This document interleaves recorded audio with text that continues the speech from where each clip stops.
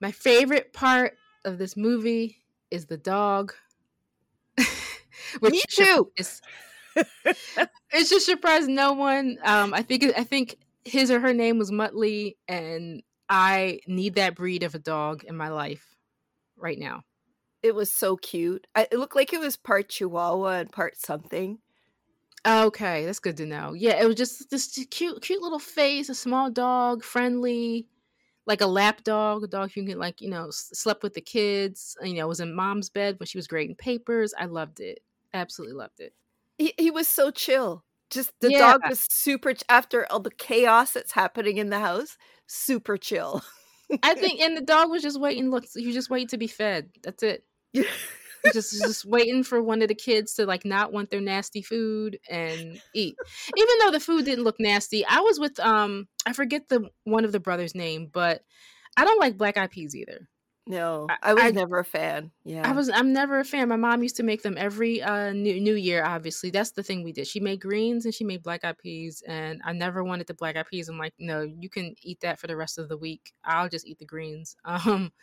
Yeah, I've never liked them either. I just don't like the flavor. It just was so. I can't even. It's like a non-flavor. Like, why would you put that in your mouth and chew it? Yeah, it's just I know you add seasoning and stuff to it, but I'm not a bean person in general. Like, I can take black beans in stride, but yeah, I'm not a black eyed peas. That's a process in cooking and everything, and I'm way too lazy for that. But we are back, folks, and we're back being really melanated. This has been a small hiatus, not because me and Carolyn are having summer fun and flocking around and being we're not real housewiving it up. We don't have that kind of money or ducats. We're just honestly just figuring out our lives. Two very different stages of our lives, but we still get along great. I moved a few times. That was fun. Sarcasm. And just, we're doing things. We have a lot of irons in the fire, I would say. A lot, yeah. Between the festival and then doing a few little outside projects and trying to exist. And yeah. Speaking of festivals, Carolyn, what do you have coming up? What can you tell people? Oh man, yeah. On August the 21st, I'm going to be doing a talk about Black women and the monstrous for Fantasia Film Festival, which is happening August 5th to the 25th, I think. Yeah. So yeah, I guess we'll put the deets on our show notes, right? Yeah. Absolutely. Tell everyone right now where they can register. What's the website? Yeah, so it's you can go to fantasiafestival.com to register. It's called A Different Monster, Black Women and the Monstrous, and it's August 21st at 4 p.m. Oh, I'm really excited. And I think a lot of other people are really excited too. And, we are all about Blackness on this show. And my pick for August, interestingly enough, I don't know why everything is aligning with mom and mom themes and my mom, your mom too. But my mom's birthday is this month, actually. And so I picked Crooklyn from 1994, directed by Spike Lee, written by Spike, but also his siblings, Joa Lee, I think that's how you pronounce her name, and Cinque Lee as well. I believe that's how you pronounce his name as well. And those are both of his siblings, and they wrote, I don't know I guess you can consider it coming of age, but it's a family comedy / drama from set in early 1970s Brooklyn, New York City.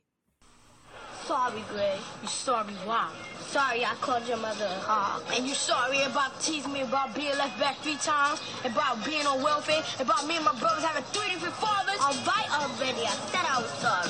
This time, Spike Lee takes a whole new look at growing up in his old neighborhood. Is the TV on? No! I'm crazy because I got 5 of y'all. Ow! Mommy! That have run me stark raving mad. Somebody left the toilet seat up and I almost fell in again. Shut up, you flat-chested wench. Why I gotta eat this? Black eyed peas have calcium. All the calcium in the world ain't gonna make up for this nasty taste. Can I have some drinks? No, please. Said no, you idiot. Give it up. You know, Daddy doesn't want to fight or yell. All Daddy wants to do is play his music. In a place called Crooklyn, And stay off my shoe. We got to live. all it took to keep it together was a little love, peace, and soul.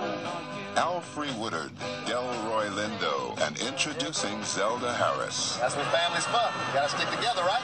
Right. Crooklyn, a Spike Lee joint.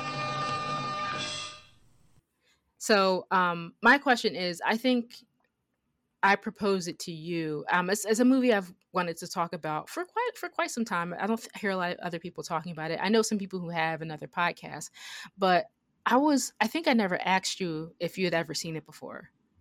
This was my Spike Lee blind spot, actually, because I thought I had seen it, but I realized, no, this isn't the film I was thinking of. I don't even know what film I was thinking of. But no, I had never seen it. And, it's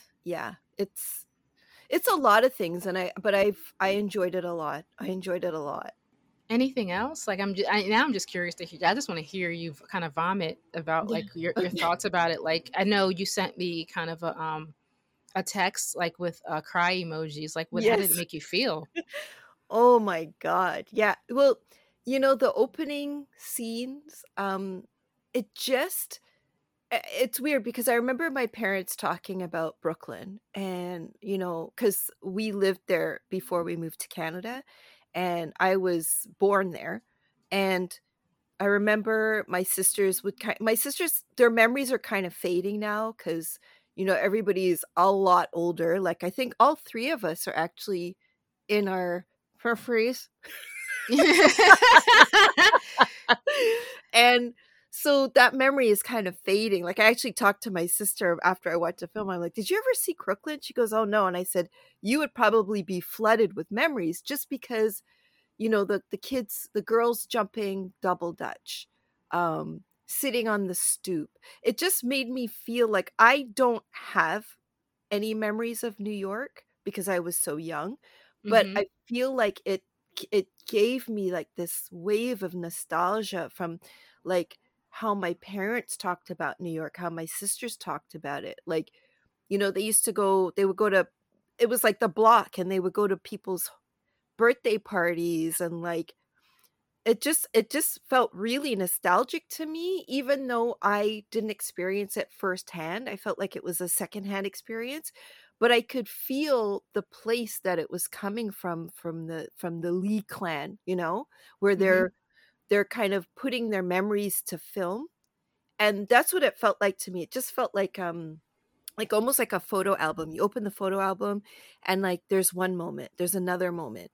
And like it looked like even the way it was filmed was like from different cameras, and it was like a kind of it was like a photo album where you're flipping through different memories. They don't necessarily have to connect or kind of make sense from one moment to the next. So I just thought it was just a basically memories committed to film. Absolutely. It's semi-autobiographical. Obviously, it's based on Spike Lee's family growing up back then. You said a lot of things that really, you're absolutely right. It was shot by, I believe his name is Arthur Jaff, who worked on Daughters of the Dust. So that's who shot the film. And you're right. You are so right on target. I think one of the things that I love, whether, from his quote unquote, in your opinion, maybe worst work to his best work, he tends to like, I love watching his work because it's memory, it's photographs, it's images of just regular, the regular human experience, but it's also blackness too. In that, it's the Black American experience, and that's what I love. It's one of the things I loved about both She's Gotta Have It, the television series, and the movie. Like he uses photography a lot, especially in opening sequences and things like that. And the opening of Crooklyn with the stylistics, and People Make the World Go Round. Again, these are the songs that my mother kind of passed down to me, and that's the other reason why I kind of harp on generations, because like, don't discredit like us older millennials. Like that sequence, even though that was like 15-20 years, you know, removed from us being on this planet, like those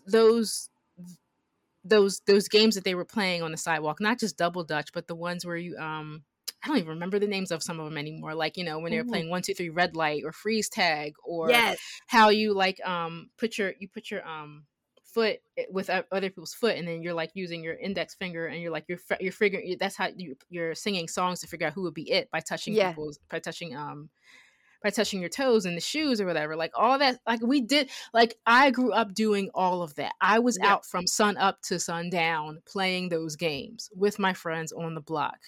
So that's also very much a part of my childhood too. It was one of those things that was passed down from the generations. It was just like, well, my mom's like, well, I did that, so all right, go ahead, play, go, do those kinds of things.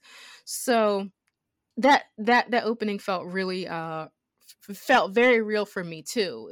Even the way it looked, Philadelphia and New York City, they aren't too far apart. There are definitely some regional and cultural differences, but a lot of the similar things that we did are very much the same. So, and I loved it. I love the opening. I love also Spike. Again, he sucks you in, man, with those superficial things. Like even him mastering the way he uses music, not only with Terrence Blanchard, who's a fantastic scorer. I mean, he's a composer. He's probably one of my favorite composers, and whom I believe did the score for Crooklyn. I'm 99.9% sure.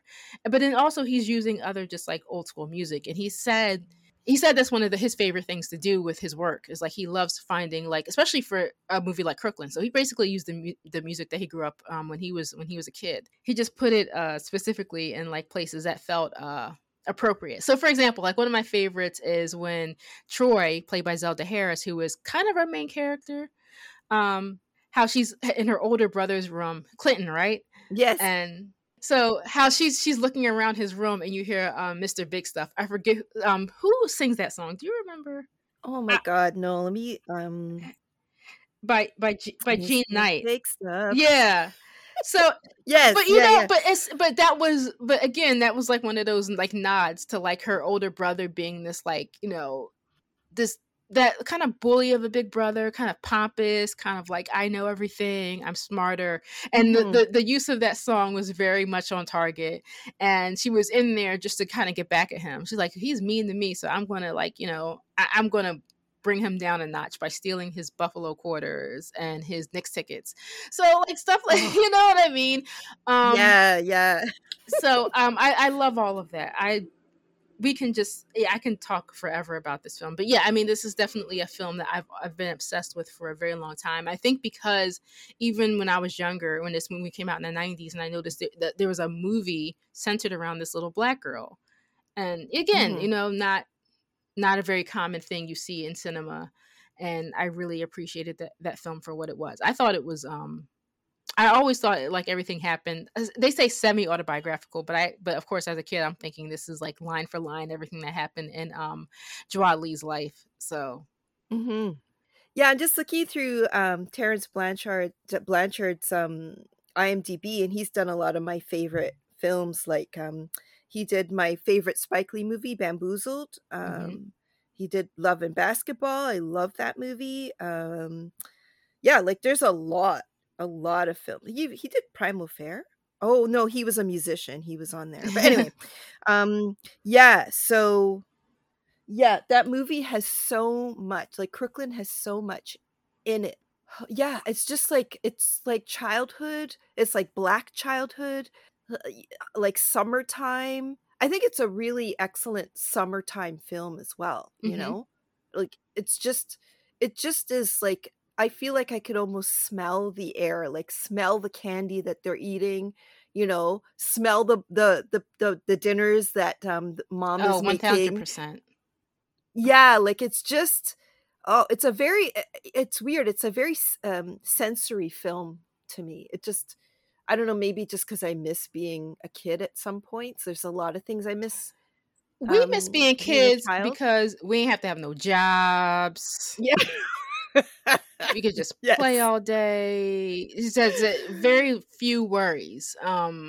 Yep. And that's I honestly that's let's keep it real. Like that's for me that's what I miss because I would Yeah. and of course our parents aren't around anymore. And so I think for me it's Mhm. always about like sometimes I get those feelings. I'm just like that was when mom was alive. It's always kind of like that for me. And like just Yes. hearing our mother's voices, their presence, and Yeah. all that stuff. That's what makes me kind of feel good sometimes about like thinking about being a kid. Yeah, absolutely, and it makes me think of, like, I live in and I grew up in Toronto, and it just makes me think of we had, like, this back porch. It was kinda like a covered back sunroom, I guess you would call it, Hmm. but sometimes when it was too hot in the house, my mom would, like, braid our hair in the back, and, like, I remember the smell of, like, oh god, the Oh my Dax. God, who doesn't know Dex? Blech. Anyway, like, she would, like, grease our scalps with Dax and braid our hair, or, like, sometimes she would just sit out there and, like, just and, like, there's a lot of moments with, Carolyn, actually played by Alfre Woodard, where she was just sitting and having a moment by herself, Hmm. and it reminded me of my mom. Like, sometimes she would sit on our front step, just on a nice summer night and just sit out there and be, by herself. Sometimes I go sit with her, but it just really reminded me of my mom, and like just the fact that Carolyn couldn't get away from her family Oh no. it was something that really stuck with me in this film. Same. My mother was yeah. It was because that same, especially that same energy when her and Delroy Lindo's character, what was his name, Woody, I believe. Yeah, when they were like kind of Mhm. arguing or having a tiff, it was like the same. Like I remember those kind of arguments where it's just like, Carolyn is like, she's there. And she's just like, I can't get a moment's peace without like, six people hanging off my tits. And I'm just like, it's the same. She put it in such a crass way, but it's kind of true. It's just like, and when she does get those moments where she's sitting on her chair or she's sitting in her bed with the dog, oh my God. And, or when she's kind of just sitting outside their front window, it's kind of like that. Those are those moments of peace. And my mom did the same, was saying similar. We didn't have a porch. I mean, we did have a porch in one of the houses that we lived at, but she was more of my mother was the kind of woman. She liked to do the like I'm sitting in my bedroom looking outside. Like she was very Mhm. much a Bonita Petrel without the Mhm. gossip. I'll leave that for the people who know that Living Color reference. But Hey, hey. I love her, love her. yeah, nobody better talk about Miss Jenkins, and then she'll say something Yeah. shady about Miss Jenkins, and then Yeah. now, I ain't want to gossip. You ain't heard that from me. No, you haven't. My favorite. That was funny though. But yeah, so Yes. yeah, I think that's what I don't know if I wouldn't say it's a mom thing, but it's just something that like our mothers were probably somewhat close in age. I think your mom was probably older than mine for obvious reasons, but Yeah. Yeah. um for reference, Carolyn already kind of blurred her age range. I'm 38, so there's a difference. There's a difference there. So I had a very like I had a baby boomer mother. She was a late baby boomer, but a baby boomer. So Mm. and just again the kind of baby boomer parents who was just again let their kids disciplined us with an iron fist, but was also very liberal in what we watched and consumed and let us play outside till just let us kind of literally roam free. Somebody on Twitter called us free range children, which was 1000% accurate. Yeah. Yeah.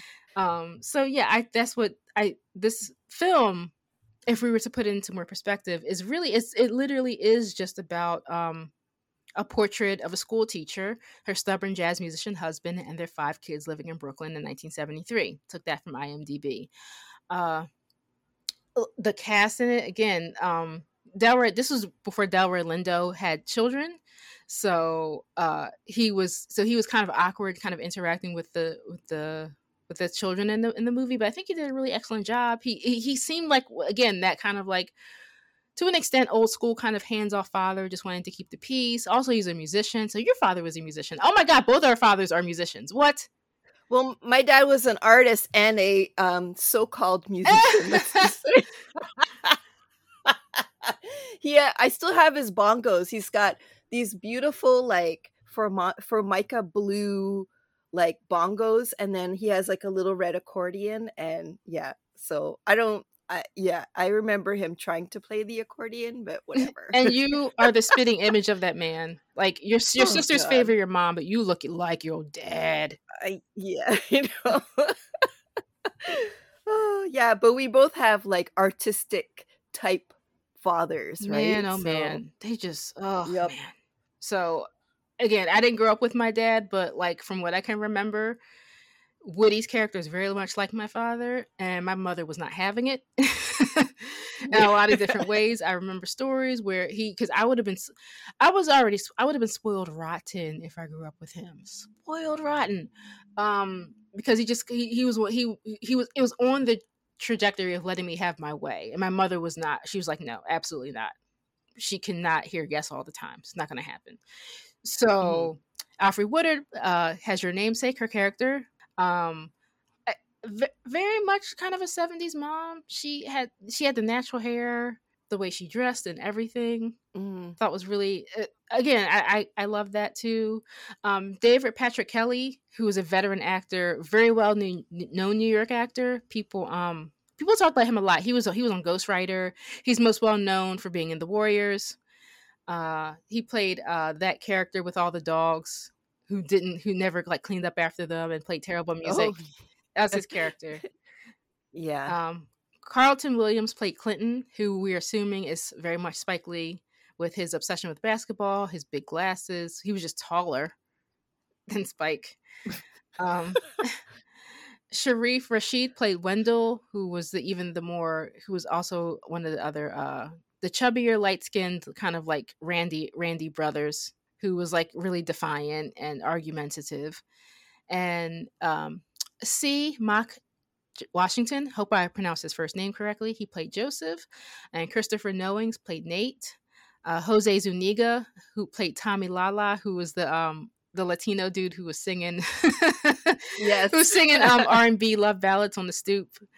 And Isaiah Washington, of course, plays the guy back from Vietnam, played Vic. I'm assuming the war was Vietnam. That's what because for the time frame of this particular film. So it's kind of the cool character who all the guys on the street admire because he was in the war. He's a man's man. He's got this beautiful, beautiful Puerto Rican girlfriend. I'm assuming she's Puerto Rican. You have Ivelka Reyes as Jessica, who I believe played Troy's friend, the Latino girl with the big pigtails. Yes. And of course, Spike Lee, who has to be in his movies more times than not. He played Snuffy, played the neighborhood junkie. Also, Vondie Curtis Hall had a great presence as Uncle Brown, who's the kid's family uncle. Really sweet guy. Even Jawad Lee plays his wife or his girlfriend in the film as well. It's always a joy to see Vondie Curtis Hall, if you ask me. He's a really fantastic actor. I love that him and Casey Lemons are married. I think that's just a beautiful union. I love them together. Yeah. I just hope they have a great marriage. I think they had a couple of sons. One of their sons now is an actor who was in the first film we did, which is Sella and the Spades. Oh yeah, that's right. Is like literally a combination of both of them in his looks, and I wish he was 10 years older because hello. But yeah, and of course you have the star of the movie, Zelda Harris, her played Troy.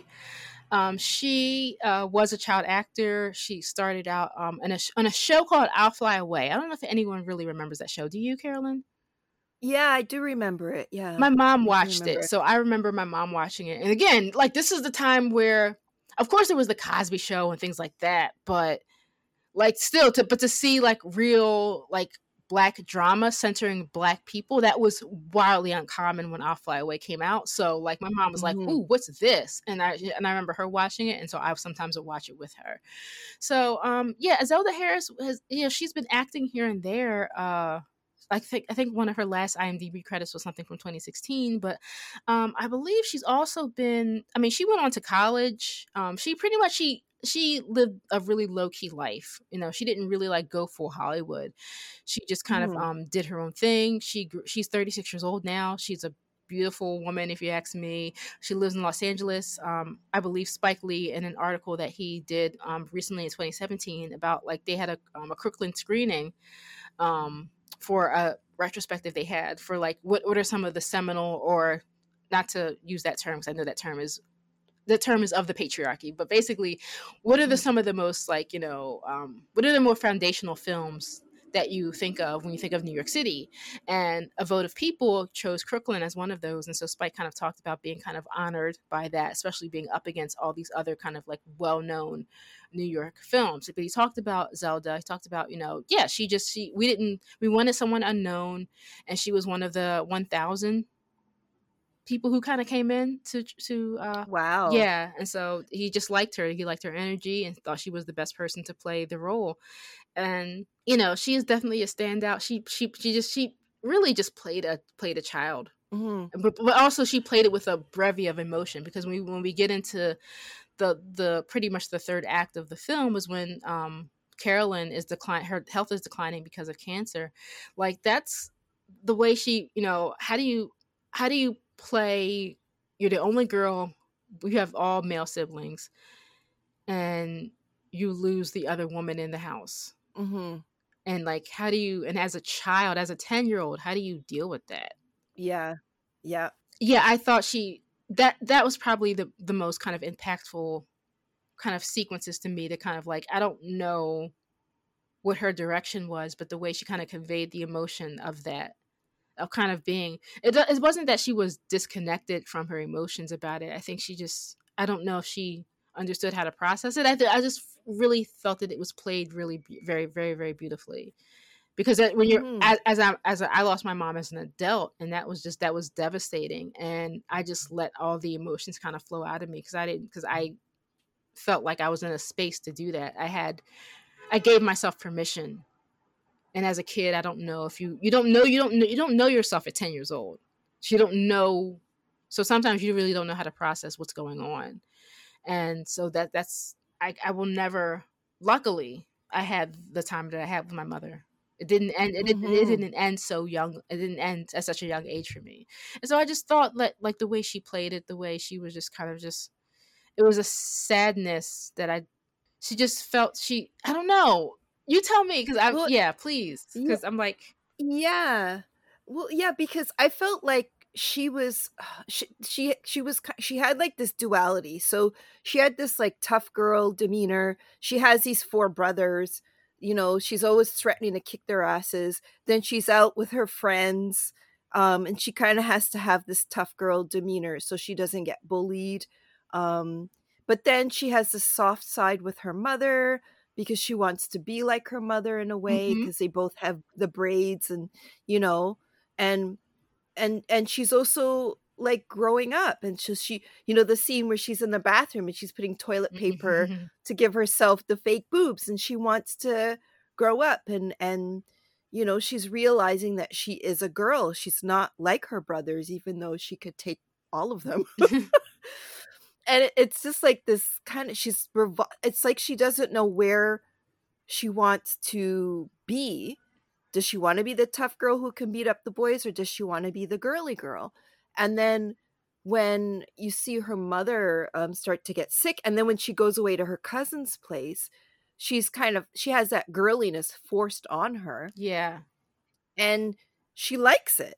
And she's like, hey, this is pretty good. And she realizes her and her cousin have a lot more in common than she thinks, and she starts to enjoy herself. But it's kind of like it's outside of her reality because, you know, I mean, we could get into this later, but the South has like this kind of weird, almost like fairy tale existence, whereas like the Crooklyn, you know, is like real and it's gritty and it's dirty and it's grounded.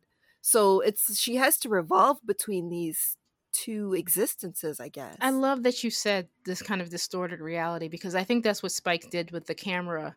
When as soon as when they Mhm. get to Maryland, like everything looks like it's like distorted. Like even what Mhm. it's very disorienting to watch every time you watch it. Mhm. As soon as they're outside of Brooklyn and they're in the South, the way the film looks, or the way that people look on screen, it's very like oblong and awkward looking. It's hard for me to describe it. I've heard like critics online describe it kind of as a fishbowl effect or whatever with the Mhm. lens.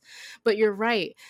She got that girliness forced on her. What interesting, of course, we were just talking about doing hair, is when her cousin, or her auntie, I'm sorry, was combing her, was using a straightening comb to like take the kinks out of her hair, and kind of like commenting on like not understanding, cornrows and braids. It's like very, very old school, kind of like, Mhm. for lack of a better term, kind of uppity Negro kind of a like approach she took. Like, what is this? What are these braids? What are these cowrie shells? Like, just not understanding the style and the way she looked, or not understanding why she wouldn't want her hair pressed, you know what I mean? Or her mother wanting her to do Mhm. her hair like that, or even with the whole thing with her pajamas. Like, she comes from she's probably very much a girl, but also probably has a tomboy edge to her. So she had just regular pajamas, but that wasn't good enough. You're a girl. You're supposed to wear girly, frilly, flowy pajamas and things like that. And for her cousin too, I think her cousin was feeling, was again, that's all she knew in her life, was this, suburban, kind of like rural Maryland, kind of kind of an upbringing or existence, where you go to church every Sunday, and you have to present very much like very feminine. And I think she was even rebelling against that to a point. Like, she was kind of like sick of feeling like she couldn't be her. Maybe there's a part of her where she wasn't feeling like she could be herself either, because when Troy comes, like, she sees someone who's from the city, I think seemed much more exciting, and she feels it, like it was a nice reprieve for her, because she Mhm. got a taste of something that she's not familiar with, but she's very much attracted to, because it doesn't seem boring or as mundane, because all that girly stuff may not also be her kind of jazz too. And they got along really well, and I really like that aspect as well. I liked that Spike and Joie and Cinque kind of incorporated, again, young female girls bonding. And I love the idea of even the older women, like, with their own ideologies, kind of like, oh, this is how you do your hair, this is what you wear, these are the things you listen to, these are the things that you do as, young girls. So I liked all of that kind of like female bonding, and those intergenerational relationships between Black women. And I think that's what I love about this film. Yeah, actually, in that relationship with her cousin, I thought it was really lovely because I was afraid that they were gonna be at odds and there was gonna be, like, a Right. fight and, because the cousin is so light-skinned and Troy is so, she's darker skinned and her hair isn't as the Aunt Song, I believe her name was, she's like, "Oh, well, I forget the cousin's name, but she's like, "Yeah, she's got good hair," and all that nonsense, the good hair nonsense. And I'm just so glad that they completely look past these like trappings of respectability Hmm. and present to be quote unquote presentable Black people. And they're like, we get along and we're friends. And it didn't even phase them. And I felt like a sense of relief. Isn't that weird to say? Like Yeah, I did. that they didn't put them at Yeah, I odds. didn't Yeah. even, honestly, I didn't even think about it, and that may be the magic of the filmmakers. It's just because of course, I could see that the young girl was like a lot lighter than Troy, but also like it didn't even come into mind that they would have any kind of conflict because of their skin tone. Like, they just naturally just kind of just like were friends with each other. And again, growing up, Mhm. that was how it was for me most more times than not. 9.9 times out of 10. I never had issues with like color with amongst my friends. We were all different shades. But yeah, even with them, and honestly, I am going to call BS because I'm looking at that light skinned child's hair, and you can't.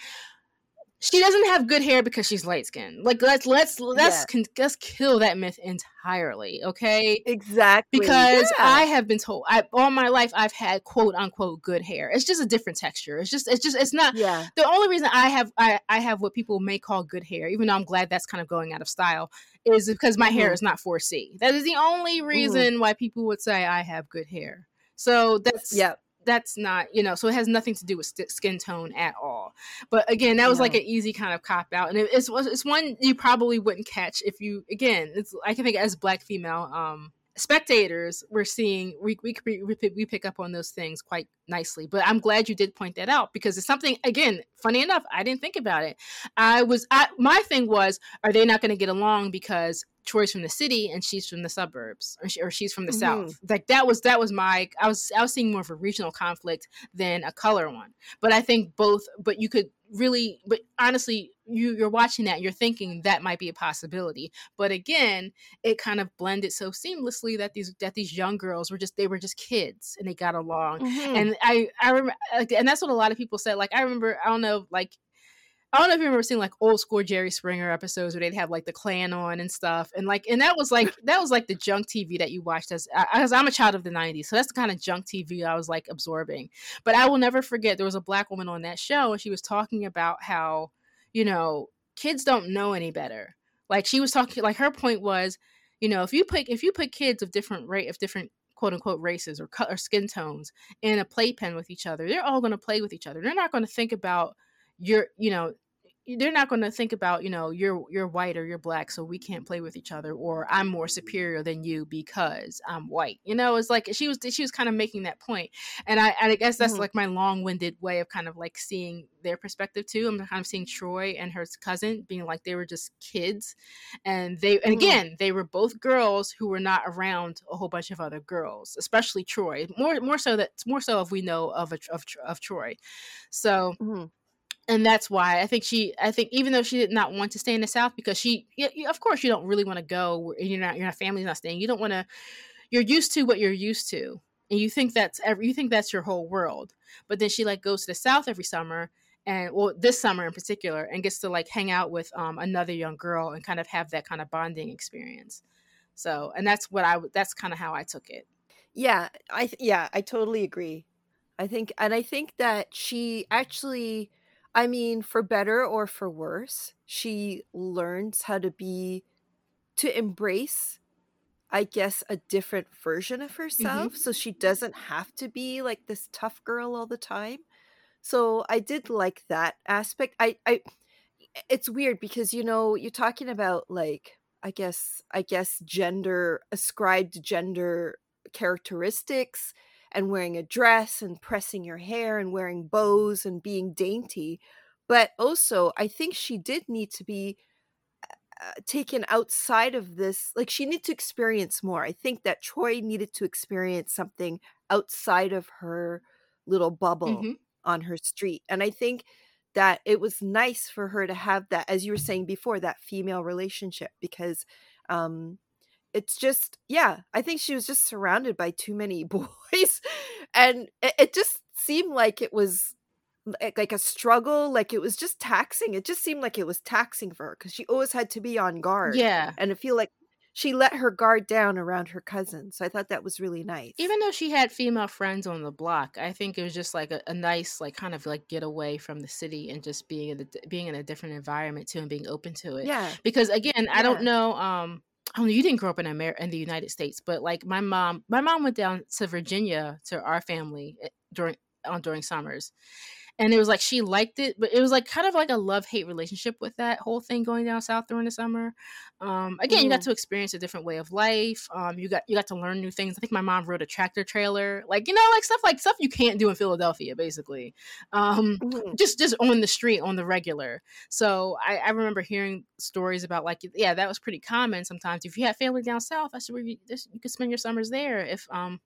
if people were open to it, again, we saw Troy did have the Latino little girlfriend as well, who, interestingly enough, the mischief of like, the desire to, when you don't have any money and you want that candy or you want that bag of chips, you're in that store. Because it's, and it's, again, we're not like, I don't know, like the Latino store owner, when he asked a little Latino girl for a kiss, like I don't know how you feel. Like hopefully that's going out of fashion, because grown men should not be. It wasn't appropriate back then either, but it was so. But again, it was so common, you weren't thinking about the inappropriateness of it. But like as an adult now, it's just like, bro, if a little girl does not want to kiss you on the cheek, do not do not do that.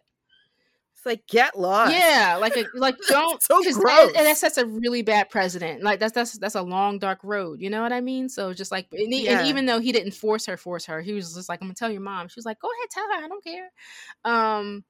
So, but it's funny enough because he was sweet on her. She's a little Latino girl.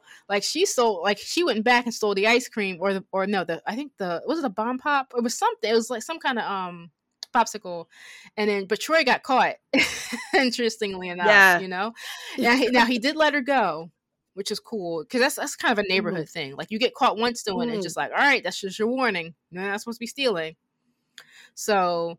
But he didn't catch the little Latino girl with the big poofy ponytails, right? He didn't catch her with the long ponytails, I should say. But yeah, they were friends. She had a friend in her. She had a friend in some of the girls, and it's interesting because they did because Bokeem Woodbine, apparently this was his film debut because he's kind of in the background. He's sitting on the stoop with the boys. And they're doing a little thing or playing stuff, and then the girls are on the stoop, and then they did what girls did. They play it. If one girl has long hair, you're playing in her hair. Ooh, she got pretty hair, and then you're arguing. Everyone's calling each other ugly or stupid. Or it's the whole thing, and then so y'all want to jump rope? Oh, I do. I want to play. I'm turning. It's my turn, or it's my turn to jump. And so you forget all the back talking y'all were doing to each other.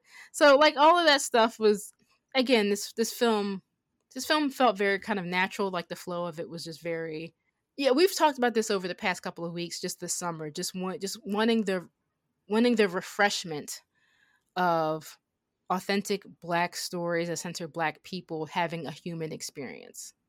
And that's what's exciting us about cinema right now. And if we're not getting it in certain spaces, wink, wink, then it's kind of like, our interest lessens. We don't have the for it, Yeah, absolutely. Like, yeah, it just, Crooklyn is so refreshing in that aspect and you see, like, it's not only Black people, it's like Latinx, like it just, like, okay, so they don't get along with their what is his name? Was his name Tony Eyes or something? The neighbor with the dogs.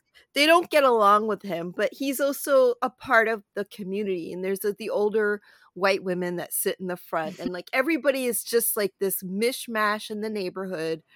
And it was a time where you could tell someone's kid, hey, quit that, or I'm going to tell your mom. Or like, it was like this, like a village that everybody was like, okay, they would look out for each other's kids or look out for the neighborhood kids. Or I don't know. I kind of had that experience on my street where I grew up, because we had a corner store that was about half a block away. And so it was in between my house and my grade school. And so we would, my dad, oh my God, my dad was so cheap. He would give us like pennies rolled up in foil. And he would go to the store. You want to go buy something, go to the store. So we would go and with our pennies and buy like candies and stuff. And I remember seeing other kids stealing and stuff. And like my parents were so strict, like I would never, ever try stealing anything. So, I would see other kids do it. And then you run home down on the street, or like my parents, again, they were really strict, but I was allowed to ride my bike up and down the street. And like my neighbor, Teresa, we would hang out together. She actually my neighbor Teresa had more of a Troy experience, because she had, I think she had 4 brothers as well, 3 or 4 brothers. And she was like a little, rambunctious little girl. And like, we would do all kinds of stuff. Like I'd be eating dirt and whatever, grabbing worms, picking up crickets, whatever. We'd just be doing all kinds of stuff, right? So yeah, I relate to that experience where it wasn't like a in the city street, but it was like kind of like, you know, like it wasn't like we weren't in the suburbs, we were in the city, but it was just like a more neighborhood type area. Mhm. But I do remember, like, you know, like running around with my neighbors and stuff. Like, yeah, it's just such a nice feeling to watch a film like that that takes you back to the good memories of being a child, you know?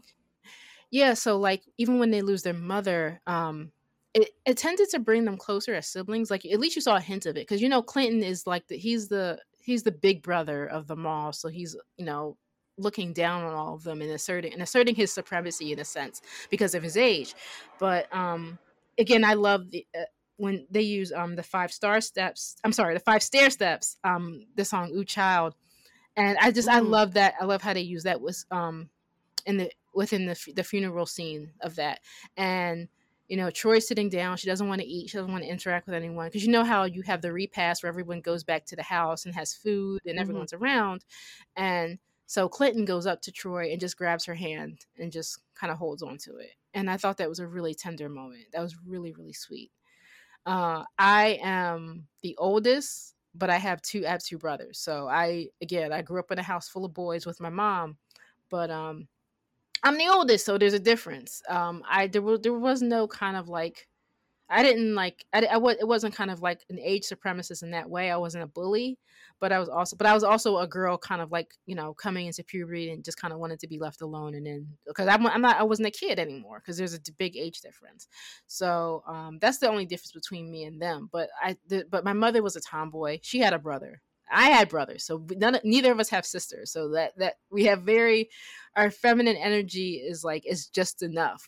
There's no cup runneth over a feminine energy when it comes to us, because we very much identify as women, but also we're just like, I ain't into that girly stuff. Y'all doing too much. So that's kind of how I grew up too. But I was able to. I didn't have to be too tough because I was the oldest. I never had to like fight for anything. So like, again, like very much like Troy being the only girl, like you notice how the TV was in her room. Yes. It wasn't in the boys' room, it was in her room. So yeah, at least she got to control that. Right. To an extent, yeah. Except for when her brother wanted to watch the Knicks, or though she did get to watch like cartoons, or like they were watching the Partridge Family. Which I thought was cute. Again, this is all before my time.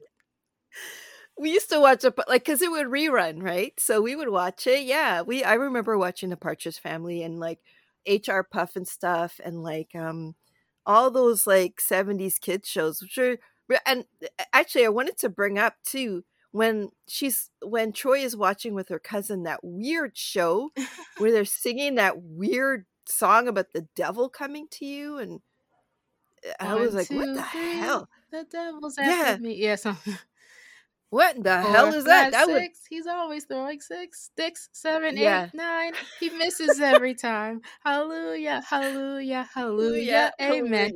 Amen. I don't know. I almost think Spike Lee's films all in one Brooklyn universe, because he's used that melody. Even in the TV show, She's Gotta Have It. Even going up when Nola's going up the same steps, he uses that melody. I don't know why that's a thing with him, that song. But yeah, I'm sorry, you were saying something. But it was creepy. I just, like, you see them, they're all sunshiny. They're wearing like nice a suit jacket, and everybody's all like wearing their Sunday best, and they're singing this like really creepy song. Like, that's creepy. And if I had heard that song when I was a kid, that would haunt me to this day, because I'm all about that creepy shit. When I was a kid, I was all over it. So, y'all didn't have like televangelists, like kid TV programming at all? I think that's what it was, basically. I'm sure we did. We never watched it. Yeah, your parents were never into it. Well, they were like Catholic. That's different, yeah. We just got tortured in church. Yeah, Sunday school. Yeah. Yamanika Saunders, the comedian, she was just like, she said, because somebody was talking on something, and she was like, "Y'all Catholic niggas are soft." I was just like, "Stop it!" It's just a different. Catholicism is a very different culture than a lot of the Black people I grew up with. A lot of Black people grew up Baptist or Yeah, Episcopalian, so yeah. no one did Catholicism was always seen as for white folks, basically. For Listen, man. Black Americans in this region specifically. Yeah, no, because I guess maybe I don't know if it's different in the West Indies, but yeah, they were very because I know the West Indies has like Seventh-day Adventists. There's like the Pentecostal. There's like a few kind of Christian offshoot religions. I'm not versed in religion at all, so but yeah, I think like obviously Muslim. There's a lot of Muslims there as well, but I don't know. Yeah, like we were. I don't know why. I don't even know the origins of who was the first Catholic in my family. I don't even know, but yeah, I was not down with it. Still am not down with it. Will never be down with it. So It was any kind of thing. Yeah, no, it was always my impression that Caribbean folks were more akin to Catholicism, but they always blended it with the other kind of religious practices from maybe their countries of origin, Ghana, Yeah. Nigeria, Senegal, any of those places. They took us and put us on boats and shipped us to the West, basically. And Yes. and you know, I know in some Caribbean places that there you had liberties that people who were taken to what is now the United States weren't allowed to have, and so a lot of there was a lot of cultural preservation, and so I know I'm assuming that gave Caribbean folks a really grounded sense of pride that Black Americans, that it took us a while to catch up because we were stripped of almost everything, if not literally everything. Yeah. So yeah, again, we had this conversation last episode. Let's bury that beef, that regional beef. We're all running from the Klan together at the end of the day. So yes, you are not better than me, and I am not better than you. So yeah, case closed. But actually, and I wanted to bring it back to when Clinton holds Troy's hand.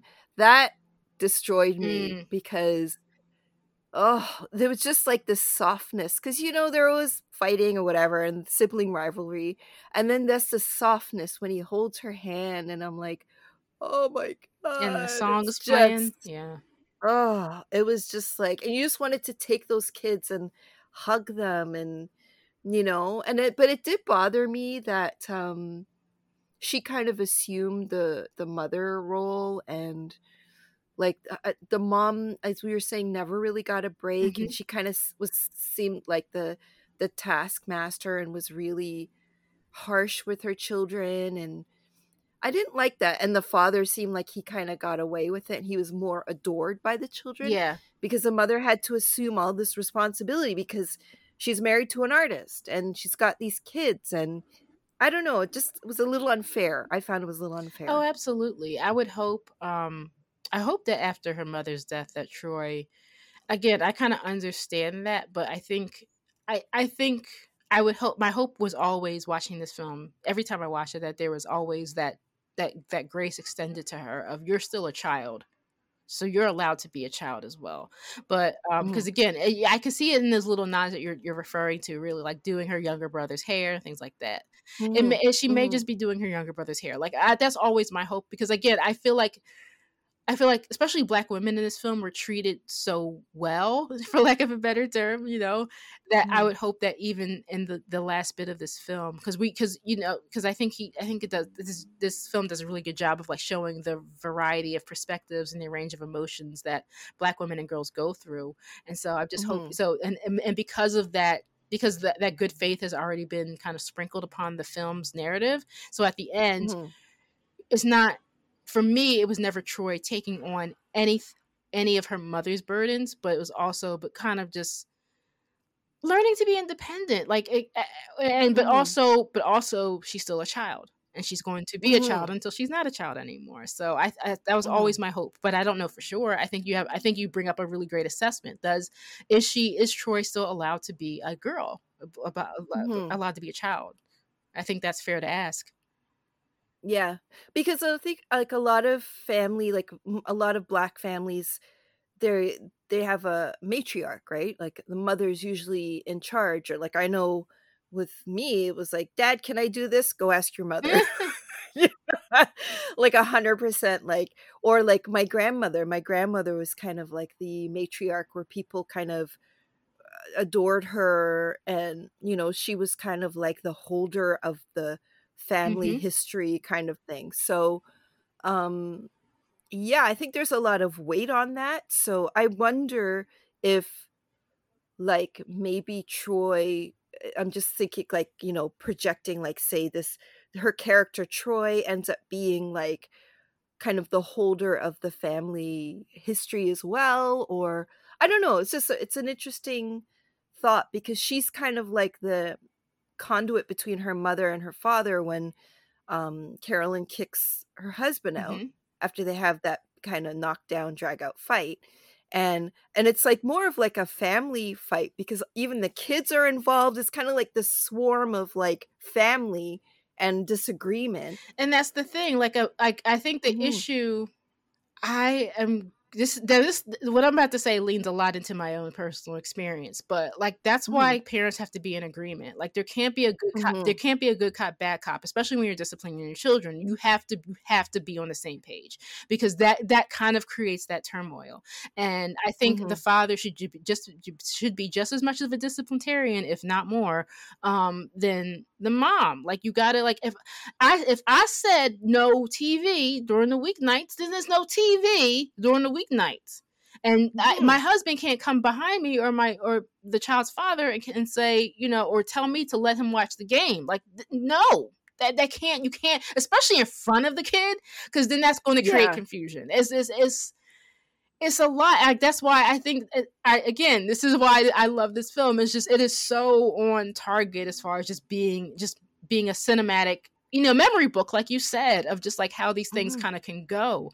And yeah, I think Carolyn was fed up. She was fed up with, if you go, we gotta we gotta have the money right. We can't have our lights going off because bills aren't being paid or checks are being bounced. We can't be in disagreement about the way we're disciplining these children, because it becomes they're against me and then they love you because you're Yeah. being easy, quote unquote, easy on them.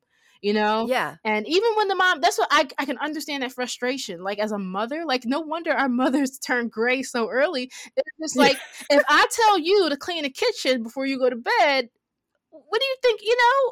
She had. Yeah. I was on board. Like I would dare not define my mother that badly.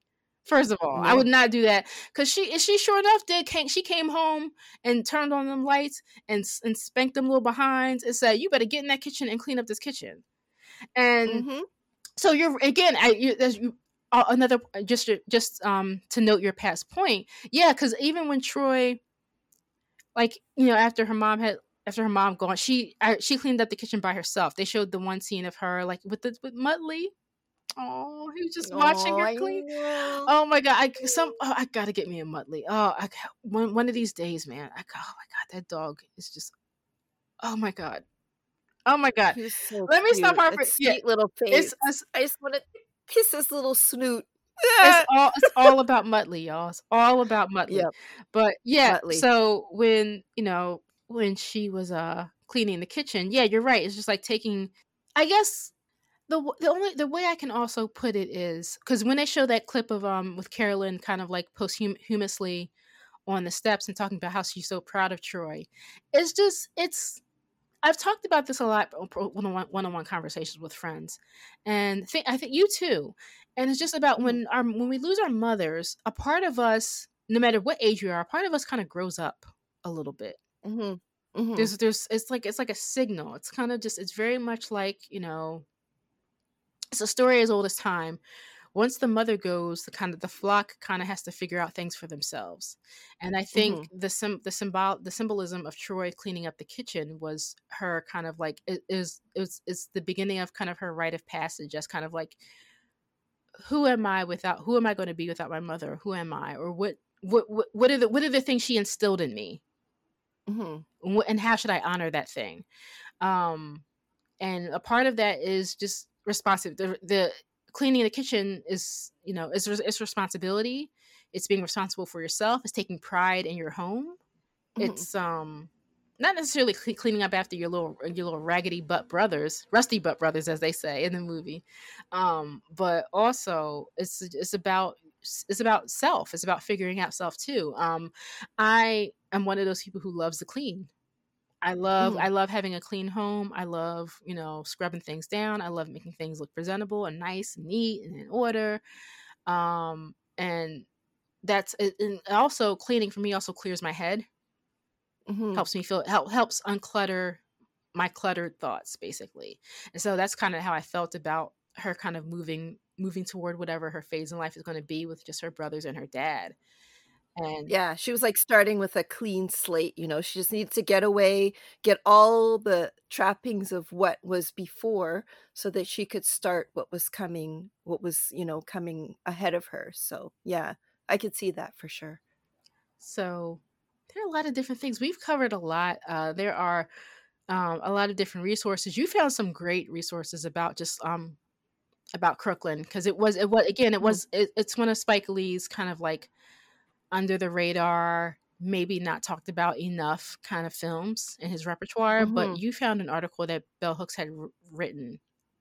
Yeah, it was really interesting. She actually said a few things that I kind of was like, oh, I was thinking about that, but the way she articulated was really so obviously because she's brilliant, but it was so beautifully done.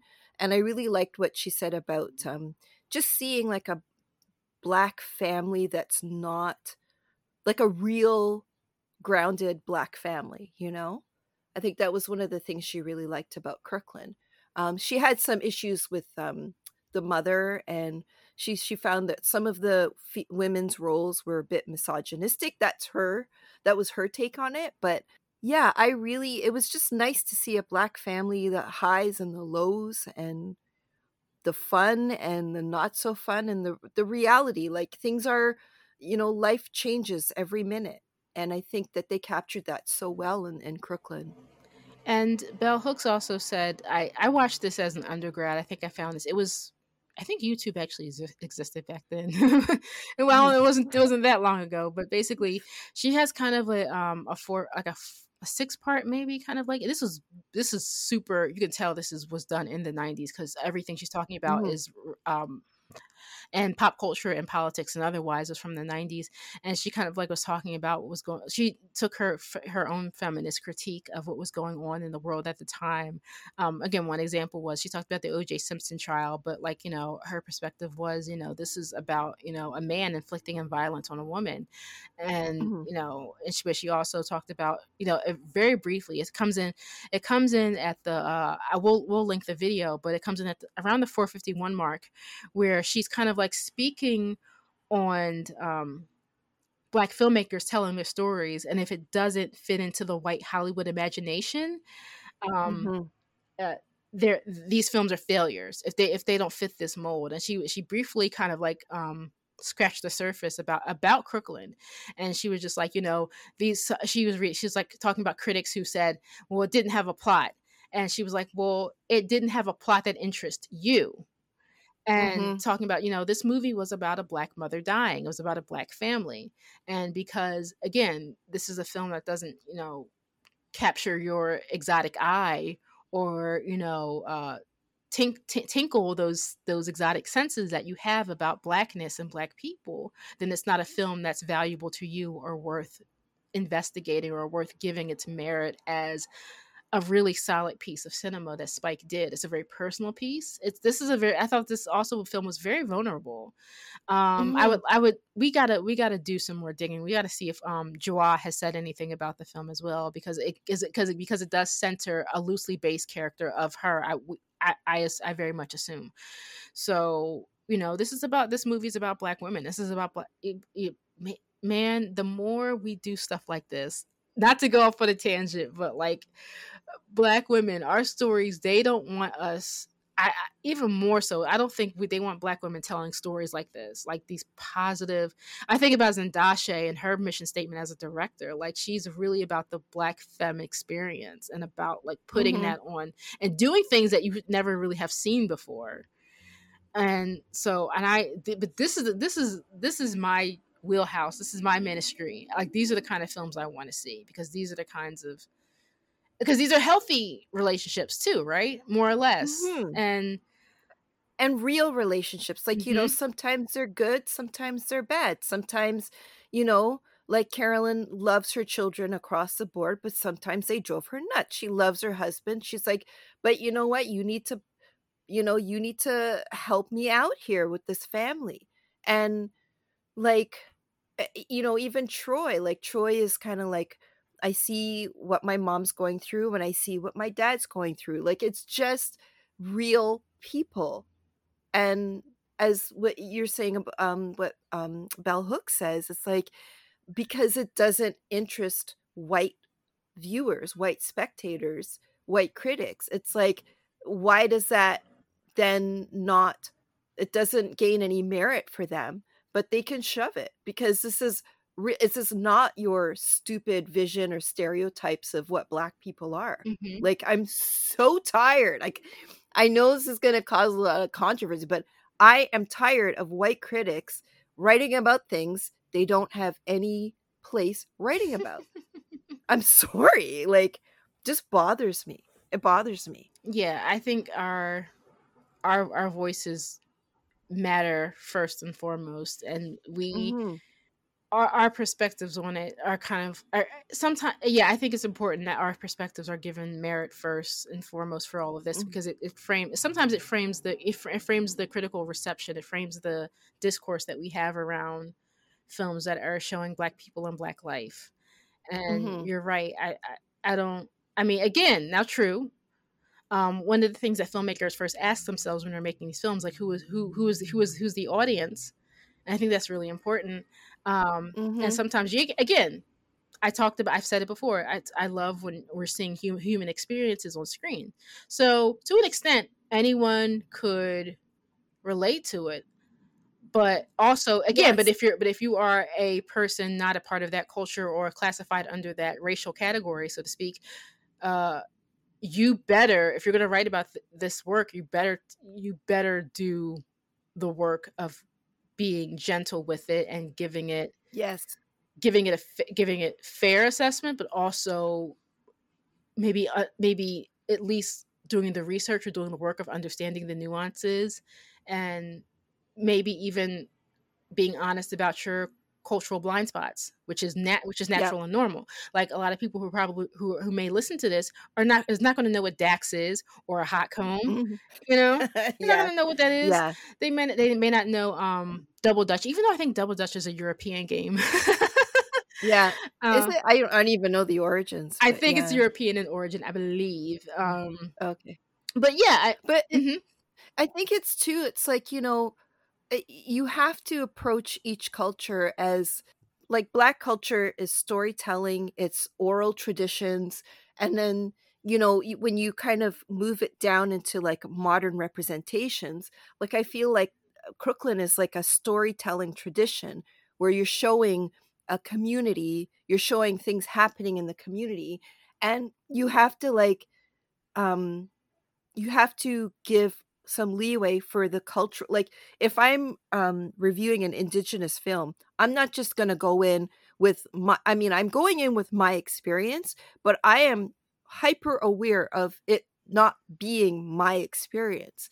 And so I come in as an outsider, but I'm going to respect the culture if I'm writing about an Indigenous film. And I'm going to do my research, and I'm going to look up why this film is being made, or like, you're not going to just approach and go, well, I don't get it. There's no story to it. I don't get it. You can't approach cultures that way.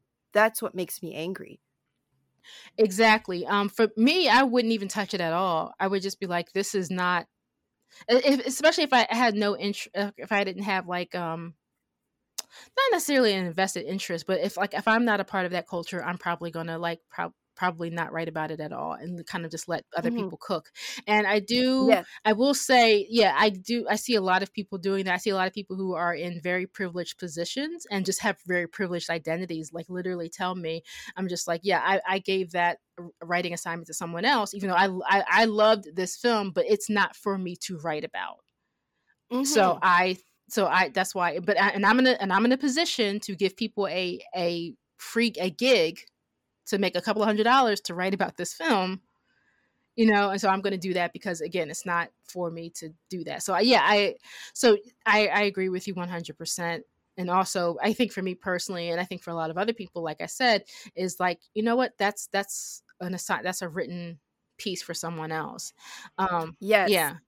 I'm gonna piggyback on that and say that I've actually kind of stepped away from writing about something that is deeply cultural unless it has a storytelling aspect or uh, uh, like a cultural aspect that I find really intriguing, then I will write about it because I think it's really important for people to write about something that may be outside of their culture in a respectful way that may open up a discourse for people to explore more about other cultures, I guess.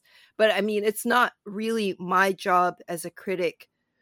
I guess I don't know. I don't even know where I'm going with this, but like I'm not going to approach things and just dismiss it because I don't understand it. I guess that's where I'm Right. going.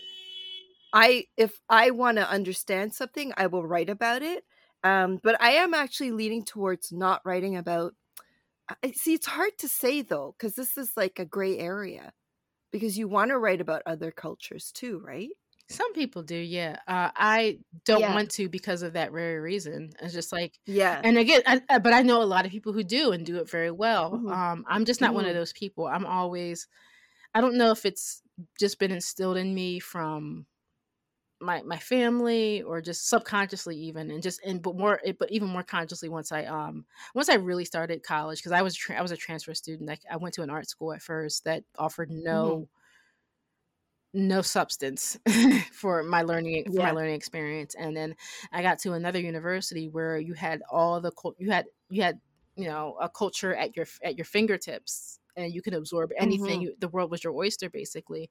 And so, but I was always drawn to blackness and wanting to explore that, but my exploration of that, for me, it's not really about other cultures.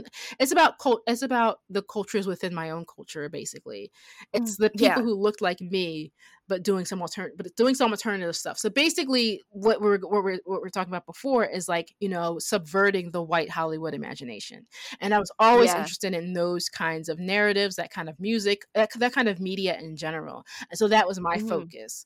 But I always respected but I always respected other cultures, and I still do.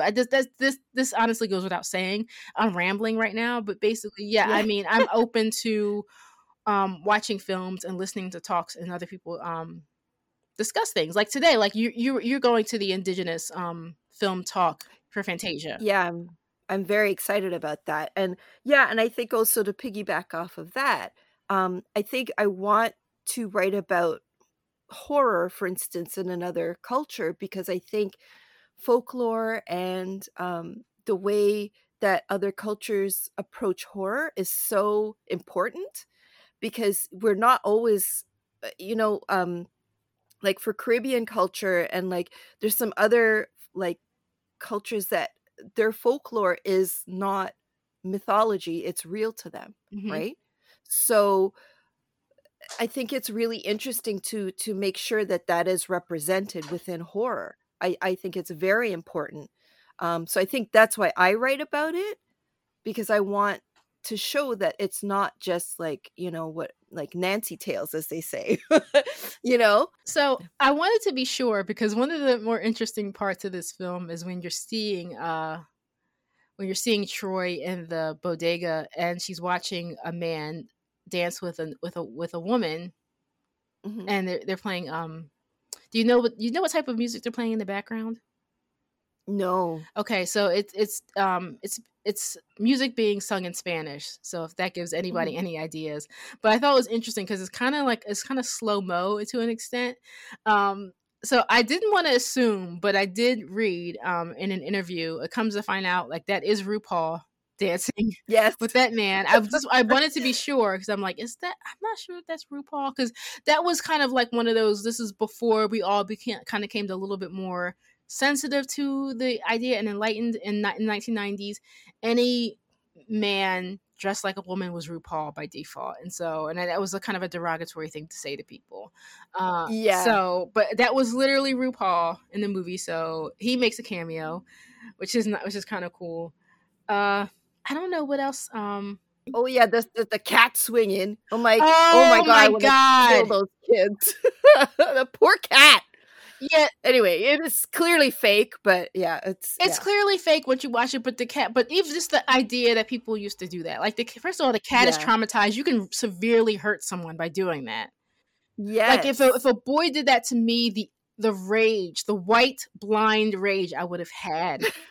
I would have dragged him to hell if that happened to me. Yeah. So yeah, but that's the kid stuff that the kids do. Like when the kid, and this is that stuff I'm not guilty of doing, and in different forms, obviously. But even like when I think it was Wendell, where he's throwing the garbage in Tony Eyes' garbage area, just to be Yeah. a little shit, like, you know what I mean, Yeah. like, just to antagonize him. Yes, he's dirty, but it's not fair but don't like throw stuff at him. It's just like the stuff you do as a kid when you're not thinking, like you're being an asshole, but you don't fully grasp Realize it. Yeah. how awful you're being, because that's what kids do.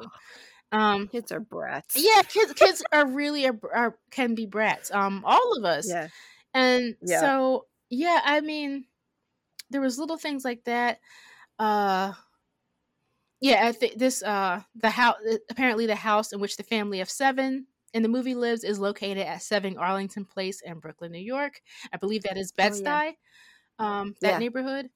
And poor Queenie. We didn't talk about Queenie, the little dog from Maryland. Oh yeah, poor baby Queenie. Yeah, that was supposed to be played for a joke, though. Supposed to pop out of the fold-out couch and literally pop out and fall on the floor. We don't even know how it happened. But Queenie was like one of those little what used to be described as like yippy dogs. Who was like, because when Troy was playing with Queenie in the bed, he was like kind of nipping at her and stuff.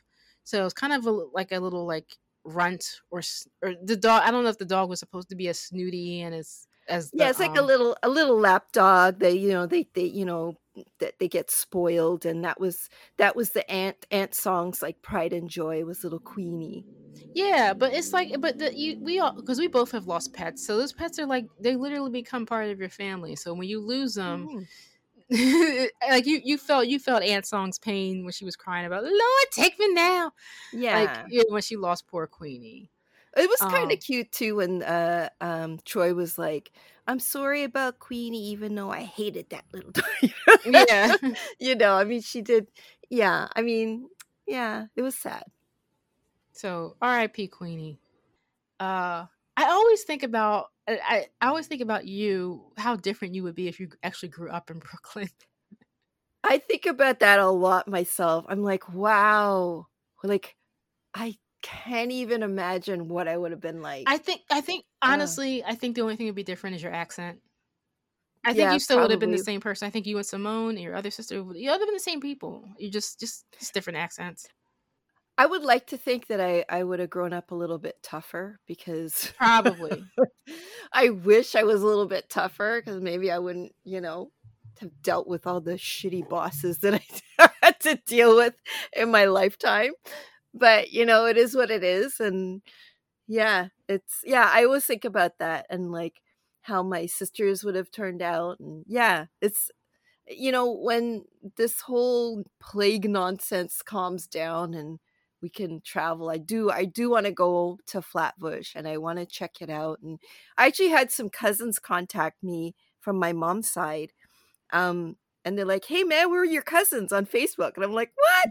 And I saw their last names. I'm like, "Well, yeah, you guys are totally my cousins." So yeah, it was kind of cool. So I wouldn't mind visiting them. They're in New York somewhere. I don't know where, but that would be really nice. Yeah. I'm gonna come bulldoze that whole. I'm gonna come for a few hours, and I'm gonna have to crash that party. Yes, girl, I will call you for sure. Because I'll take the 90-minute train ride to New York City for that. So yes, that will be a party. So, yep.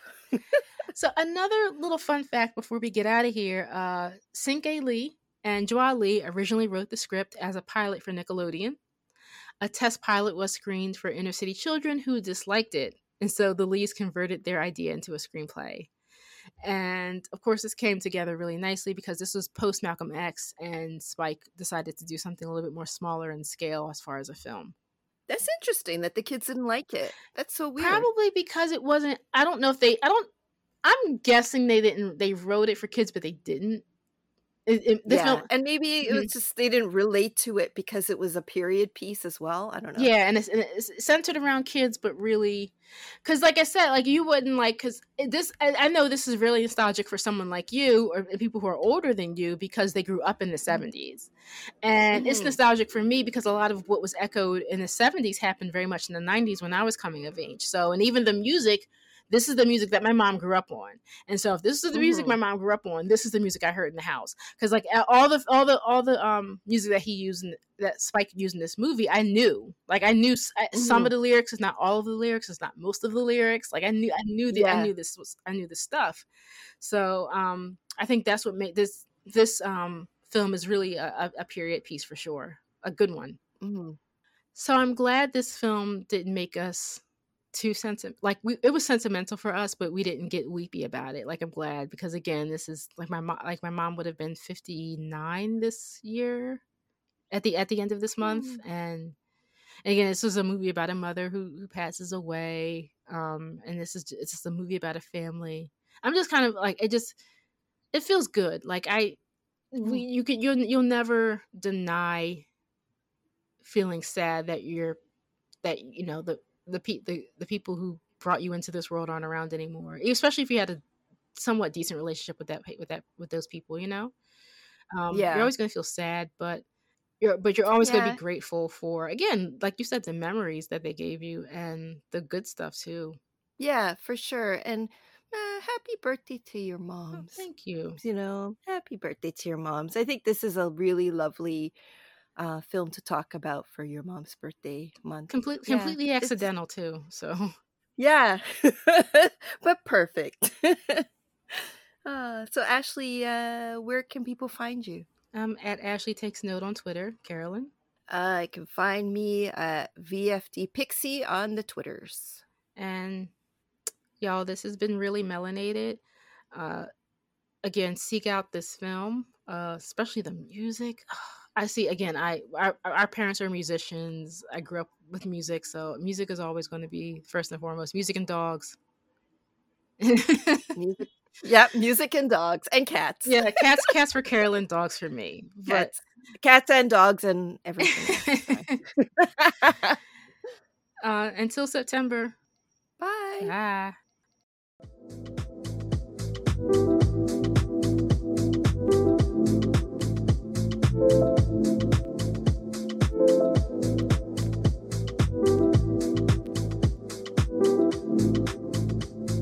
Bye.